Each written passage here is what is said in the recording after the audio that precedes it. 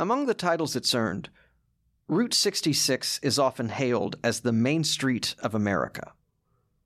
But America is a lot of things, and absent from many of its myths, legends, and even history curriculum are the stories of those who preceded the Pilgrims or Jamestown. Yet it's a simple truth that this country wouldn't exist as we know it without them, and taking in the sunset at Beale Springs, a desert oasis outside Kingman, author Jim Hinckley says the same is true of Route 66. The Native Americans come first with every story in the United States. That's just, you can't divorce the two. Here in West Well, all of Route 66, and a lot of our early highways in general, is based on Native American trade routes. You know, in for example, Illinois, we had the Pontiac Trail, which was a Native American route, then followed by French and British explorers. And to a large degree, that became State Highway 4 in the early 20s, and that morphed into Route 66. Even today, more than half of 66 passes through Indian country, and driving the road will carry you through more than 25 tribal nations. For many years, this presence was propagated as a means of luring tourist dollars. Reminders of this can be found in the rubber tomahawks you can still buy at gift shops along the way. But today, I look forward to introducing you to a few makers of different tribes and backgrounds I met driving the route, whose work not only dispels such stereotypes, but reveals stories of hope and resilience that I believe are in their own way quintessentially American. I'm Evan Stern, and this is Vanishing Postcards.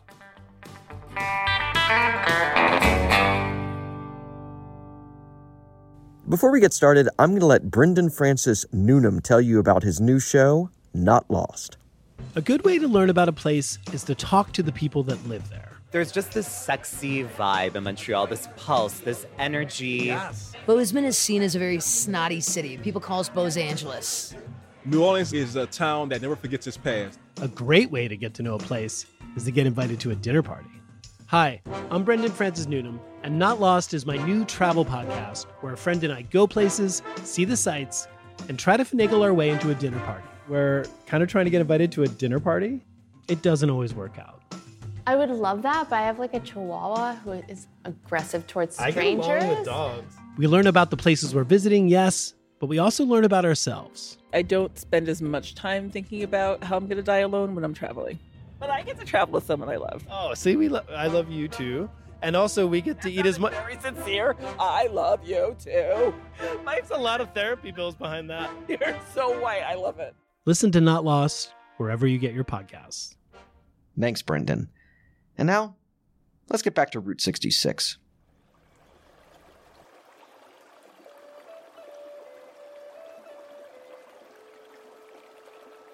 The Quapaws are the downstream people, and other tribes have referred to us, Ogapa means downstream people because that's what we did. We hugged all the rivers, the Black River, the White River, the Mississippi River, the Arkansas River. We've had a lot of struggles in our life. We probably shouldn't even be here, but we are. So I want the world to know that we are tough and we're resilient and we're good people. And we just want to share our stories. In his book, Route 66, The Mother Road, Michael Wallace writes, "Nowhere is Route 66 more at home than Oklahoma, where the pavement follows the contours of the land as though it had always been there.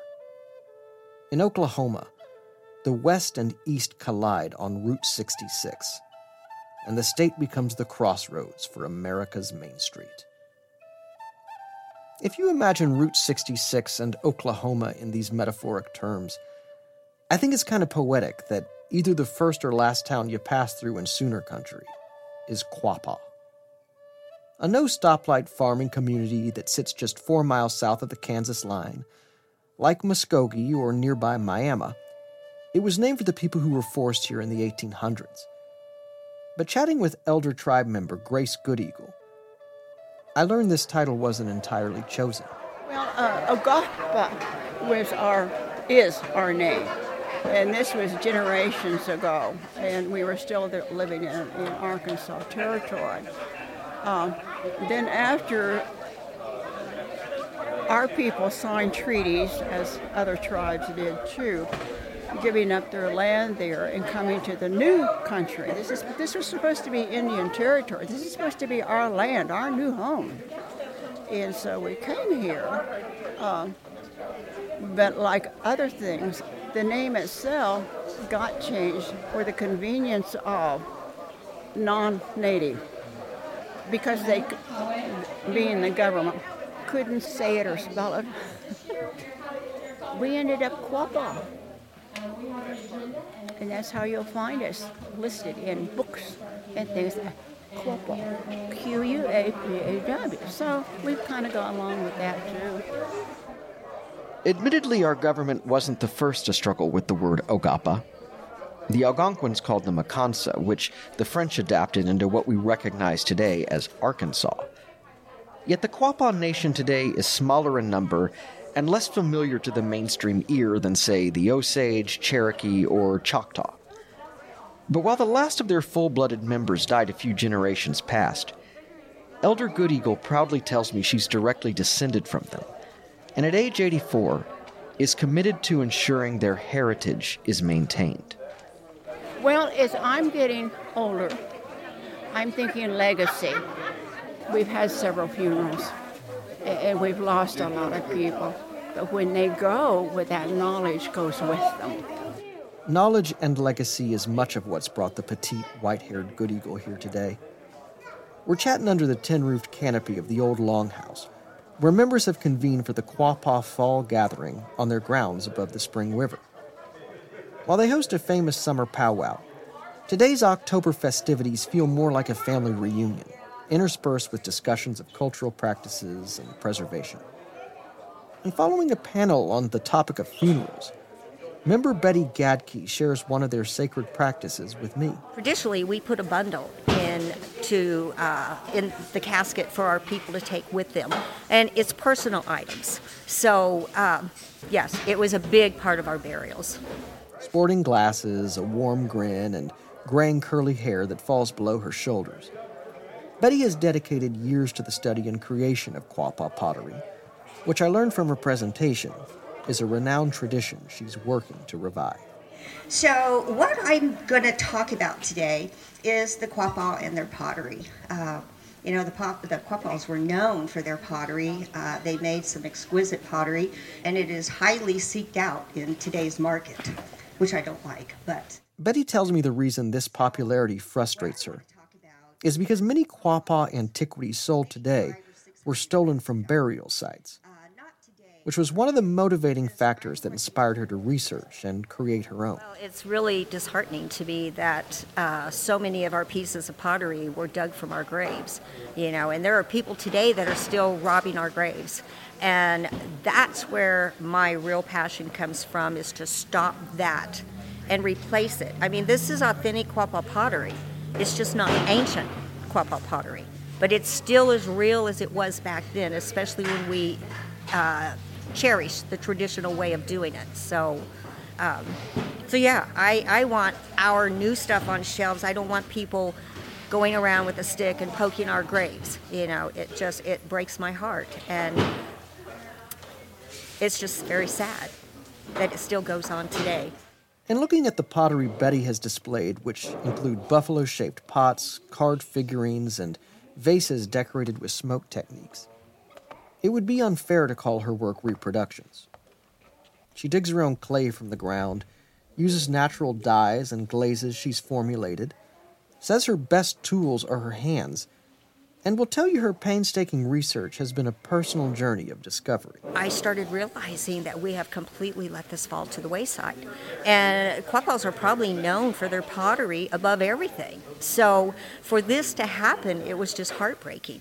And I didn't want to see that stay that way. And even though I didn't have a traditional Quapaw leader or potter to teach me, believe me, for many years it was trial and error, because I kept wanting to do it the way that the Quapaws would have done it. Because like I said, we don't have a written history.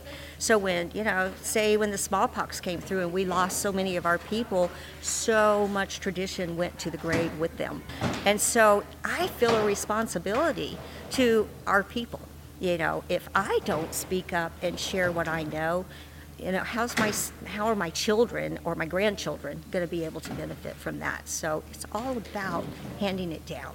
Betty's grandmother was the oldest of the last remaining full-blood Quapaw, and in reflecting on her family's history, understands why practices like these haven't always weathered the years. And my grandmother she lost both her parents by the time she was 8 years old, so she was an orphan. She couldn't speak a word of English. She was only fluent in Ogappa, and she ended up being sent to the Carlisle orphanage in Pennsylvania. She almost died there. I mean, she had an appendix attack. They didn't do anything for her for a week. It is a miracle that she even lived.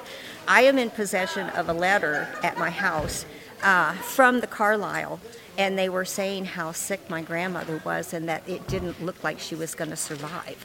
And not that they really cared, because they're, as you know, we're finding children at these places right now today, and there's a lot of them. So I feel very fortunate that my grandmother was strong enough to survive that, and Grandma never talked about it. She would not share her language with us. And, and I think a lot of that generation felt that way because they did not want us to go through with what they just went through. So they did take a bit of that out of them. And so it's been a struggle to come back, So, but my mother shared with me, and I never witnessed it, but from the appendix attack, my grandmother had a hole in her stomach that she carried her entire life. And she died where you could put your fist into that hole in her stomach. So, yeah, is what helps make me who I am.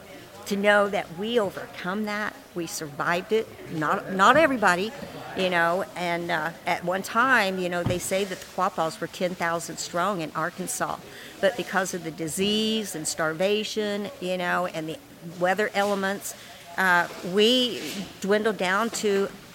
They say less than 200. So for me to be part of the Buffalo Clan, it is such an honor. And what it represents is how tough we were and how tough we are today. Because, there's a lot more than 200 today. Even though we don't have any of our purebloods left, we're here because of them.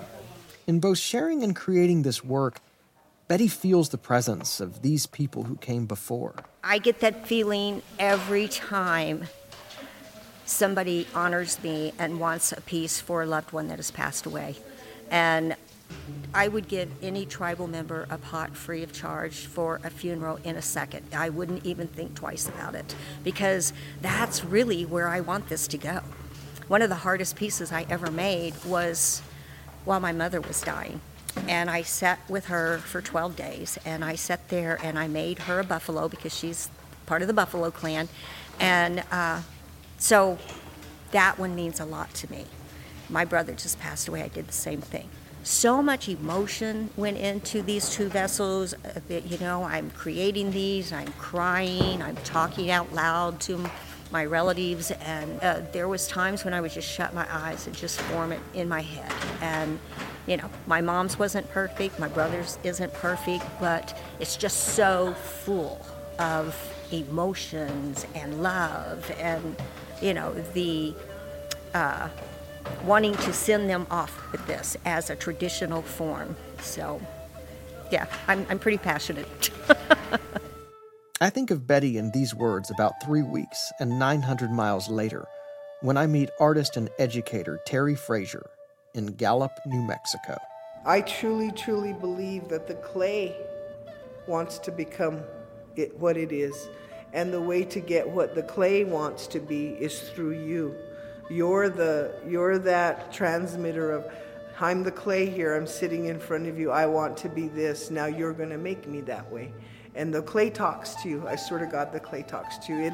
It'll do things that you may be like, oh no, I want to do it like this. And it's like, okay, I'm not going to do it like that because that's not what the clay wants. And the patience that it takes and the mindfulness it takes to honor the earth in a way in which your creative ability can flow through and end up on that piece of pottery is a mysticism in itself on how that how the Creator talks to you through your artwork. And I know that many, many artists feel it, and our children feel it, and they're awesome artists in this area. You're not going to find any better art than in Gallup, New Mexico. This is the gold mine here.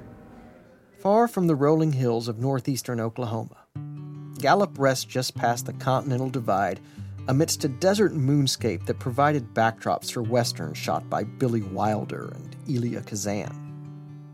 Known as the Indian capital of the world, some have described it as a border town adjoining the Zuni Pueblo and Navajo nations. And Terry tells me the area claims more natives per capita than any place in the lower 48. A full-bodied, ponytailed 60-something with a generous laugh, she's a daughter of the Laguna, Hopi, and Chippewa tribes whose roots here span centuries. She's showing me around the Gallup Cultural Center, where she serves as its recently appointed director. Housed in the old Santa Fe Depot right on 66, its lovingly appointed second floor is dedicated to what they call the Storyteller Museum, whose title she explains to me. The Storyteller Museum was built to be able to show the children of Gallup their story and how that story kind of is played out here, what the history is, what's called ceremonial, who were the code talkers, what is pottery making, what is kachina carving and rug weaving and sand painting. There's a lot to be told here in a very unique little space here, but I think that it holds, the treasures here are just enormous. Terry has a vision for this center that reaches far beyond the art and exhibits displayed today. She hopes it can host dances and visiting artists, and tells me she's committed to putting in the work necessary to turn the center into a world-class space.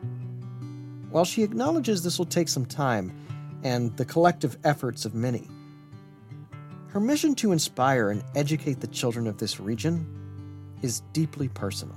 I'm the dream that of my great-great-grandparents that wasn't supposed to come true. And so we're here, and our legacy needs to continue through our children, simply put. It's who they are. They're entitled to this knowledge. They're entitled to be able to be exposed to who they are, because we're in a system that's designed to pull us away. Like Betty, Terry's grandmother felt the scars of this system through the boarding school era, whose stories, while painful, she feels are important to share. When my grandmother went to boarding school, the languages were already being affected at that point, and that was in the 1930s. And there were already children arriving at schools with limited language because they'd been exposed already. And then they were only given 6 pieces of toilet paper every time they had to go to the bathroom. And so that became the bargaining tool, because if you only had to do number 1, you might need 3 or 4. That left you a couple to barter for maybe a brownie the next day, or maybe barter for some more. If you had your brownie, maybe that would buy you 6 more sheets for that day. She says it was a time where you just felt so awful. Ironically, up to the day she died, that was one of her things that she had to have the best of.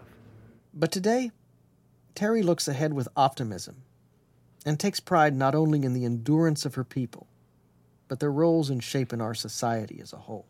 Because we as Native Americans have played an integral part in the history of the United States, all while trying to survive the processes created to defeat us. And we're here, and we're strong, and we're proud. One group whose service was crucial, not only to America, but the entirety of Western democracy, were the Navajo Code Talkers, whose unbreakable classified language played no small role in turning the tide of World War II. Their story is what brought me here today, as the center features a permanent exhibit dedicated to these men whom Terry speaks of with reverence. I've met plenty of them in my growing up here as part of the Intertribal Indian Ceremonial. They were in the parades for so long growing up, and then it came to where, there were fewer of them, and then became a time where we had to transport them, and then now they're gone. And so I've seen that whole transition through, and they were very proud warriors, very proud to stand up for what they stood for and how they saved World War II. One artist who's paid tribute to these heroes for years is the silver-mustached, long-haired knife maker David Yellowhorse, whose workshop sits 22 miles down 66 across the Arizona border. In the designs, there's a lot of my heritage that will come out in the designs itself, and you see it. When you look at one of my pieces, it reflects a lot of that. I do also other themes that are connected to our military. When I do knives that represent the Navajo Code Talkers, and that means a lot to me to do something like that. And people, it means a lot when they see one and they purchase one of them. It becomes a family heirloom for them. More than knives, David refers to his work as art pieces. And in touring his space where family members are busy assembling blades, I can't disagree. Whether buck, bowie, or pocket, the handle patterns are exquisite, with inlays of turquoise, red coral, and oyster, amongst such silver engravings as buffalo petroglyphs and native chiefs. He even shows me a set of red, white, and blue kitchen cutlery, featuring the iconic flag-raising scene from Iwo Jima. A fourth-generation silversmith, he learned this practice by helping his dad and grandfather, and can cite the exact moment he discovered his passion for knife work. I've been a silversmith all my life. I started when I was 15 years old for a living. And in 1978, I cracked a handle on one of my own knives, and I attempted to glue some of my scrap pieces of stones, turquoise, whatnot, into it. And my customers that bought my jewelry, they liked it, and they encouraged me to do them one or two. So I did that for them, and it took off. It really, it occupies my time today. Since then, his knives have quite literally made their way around the world, and is astounded by the stories of impact they've had. I had a gentleman come through here, stopped at the store, and he asked my sister, he says, "I seen your sign says Yellowhorse. Do you know a David Yellowhorse?" She said, "Yeah, that's my brother." He goes, "Man, I would love to meet him. Does he live around here?" He goes, "Yeah, I'll call him." He goes, "Really?" Went down there and met him, and he shook my hand. I said, "Mr. Yellowhorse, I never thought I'd ever meet you." He said, "My name's John Massey," and he said, Your knives have helped us so tremendously in the war against terrorism." I go, "Excuse me?" And he goes, "Let me explain to you." He says, I'm a retired CIA agent. I go, "Wow." He goes, "Well, what happened was we went over there looking for friendlies over there in Afghanistan, and they were tribesmen. And he met with them. And he came back, he flew back. They had some kind of meeting in Scottsdale for whatever reason. I didn't ask why, but he said at lunch we were walking around Fifth Avenue and downtown Scottsdale, and I ran into this place, and I seen your knives. He said, "Oh my gosh, this is what we got." He's looking for something to take back to these tribesmen. He sees my knives, so he bought all of them. There's 10 of them, he said. But he says, I took them back to them, and I showed them, I gave them these knives, presented them to them, and I told them, this is what our tribesmen do in the United States, in a connection. And he says, through your knives, we made the best friends with these guys, and they helped us. Mr. Yellowhorse is no doubt a believer in the promise of Old Glory, and his respect for the military is not uncommon among his fellow Navajo. Driving into Gallup, I noticed a sign announcing its Rand McNally designation as the most patriotic town in America. I don't think it's coincidence its other title is Indian Capital of the World. And in this moment, find myself reflecting on what patriotism means. Most sources simply define it as a love or devotion to country. Sure, bad actors have exploited this love across all borders throughout human history. Yet in pure form, patriotism instills feelings of inclusion, community, respect for land, and pride in culture and roots. I've met few for whom these issues are more intertwined than these original Americans I've met along our main street. I see this in David, who tells me that when foraging for materials in the desert, he's never once cut a live tree. If you cut all your live trees, then you have no more trees. And they need to be preserved. They need to be there for our kids and for our grandkids and so forth. So I see this in Terry, whose impassioned work to invigorate the cultural center goes beyond self-interest. It's divine intervention. It's great. Great opportunity. I'm honored. And the spirits brought me here. I believe that.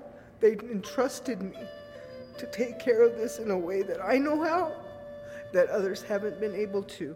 And I see this in Betty, whose revival of Quapaw pottery is about far more than simple craft.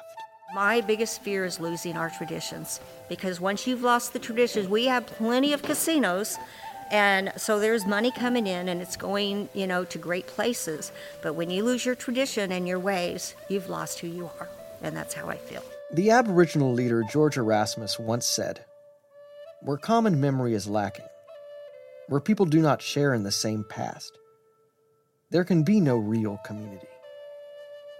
Where community is to be formed, common memory must be created." I discovered this quote through author Mark Charles, who argues that the challenge of making we the people, all the people, can and should begin by acknowledging and listening to the stories, wisdom, and histories of our native hosts. And for that, it only felt right to begin our Route 66 journey here.